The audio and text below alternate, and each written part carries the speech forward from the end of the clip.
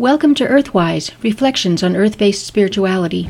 I'm Anu Dudley with a piece about Raven's Circle. In the woods where we live, there is a small clearing that is ringed by half a dozen tall white pines. We have a ceremonial area there with a fire pit and wood stumps for seats. We use the place for moon ceremonies, meditations, and Wheel of the Year celebrations, lighting small fires, singing and moving about in dance and ritual. One year in early spring, I began noticing raven calls that seemed to be coming from this circle. Ever since reading Bernd Heinrich's excellent books on ravens, I've been extra observant of these fascinating birds, and I wanted to see what they might be up to in our woods. Knowing that ravens often build their nests at the top of conifer trees, I stood in the circle and looked straight up. There, in the top branches of the tallest pine, was a classic raven's nest, a big affair made of sticks, whose silhouette was partly visible against the sky. I was charmed that ravens had chosen our sacred circle for their nest. We have quite a number of people sometimes who attend events, and I knew that this largely solitary bird prefers nesting sites away from human habitation and activity. I took their presence as a good sign and began thinking of the place as Raven's Circle. But then I began to wonder if it was a good sign.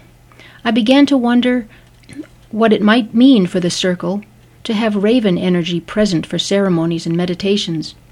For I knew something about the raven from folklore and mythology, and raven from ancient times has been regarded as dark, otherworldly, and chaotic. But at the same time, raven was also thought to be a creature of resurrection and rebirth. And at this time of year, as we begin to move from the dark quarter of the old year to the promise of light in the new year, it is a fitting time to honor and explore the polarity of raven's nature.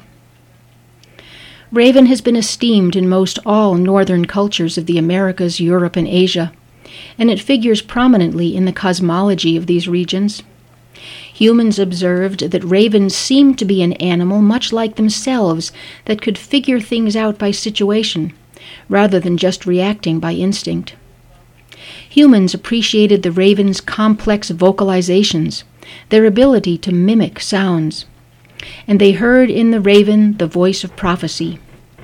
Ravens have the ability to soar like hawks high into the sky, and also to walk on the earth like people, putting one foot in front of the other, abilities that made the raven look like a messenger between the worlds. Within the cycle of the Wheel of the Year, raven is most at home here at the end of the dark quarter, because raven stands on the border between the dark world and the light. Traditionally, since ravens are scavengers and carrion eaters, they were associated with goddesses of death and war. The Norse Valkyries shape-shifted into ravens when walking on the battlefield to claim the souls of dead warriors. Celtic goddesses like the Morrigan and Rhiannon took the form of a raven to proclaim the imminence of death or to foretell future events. Being goddesses of the underworld, they were the keepers of occult knowledge, and the raven, with its eerie and provocative voice, spoke their truths to those who were able to listen. One being who listened to the raven goddess's wisdom from the dark world was the Norse god Odin. Odin had two raven companions, Hugin, which means thought, and Munin, meaning memory. These ravens flew through the land, observing the goings-on in the world. Then, perching on Odin's shoulders each morning, they spoke into his ears all they had learned, making Odin omniscient.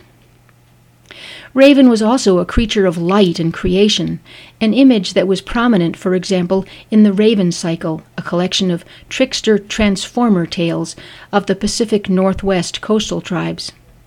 In these tales, Raven is an alternately clever and stupid bird-human figure with a voracious and erotic appetite. Part of the Raven Cycle tells of Raven flying high up into the sky to escape the Great Flood, and then returning to recreate the land when the flood subsided. Raven's trickster persona appears chaotic, even dangerous, as he often violated social norms and tried to destroy the way of life of humans, as when in one story he stole the sun. But essentially, Raven existed to remind people that the earth has its own patterns, independent of human will, patterns which can always be relied upon to perpetuate the natural cycles of the earth, even when these rhythms seem to get in the way of how humans want to construct their lives and societies. Raven's actions are the stuff of light and life, flowing out of dark wisdom, and they keep the wheel eternally turning. So now, on the cusp of the new year, may Raven's voice bless you with good tidings, and with the wisdom to understand and use them. So mote it be. You've been listening to Earthwise, Reflections on Earth-Based Spirituality. I'm Anu Dudley.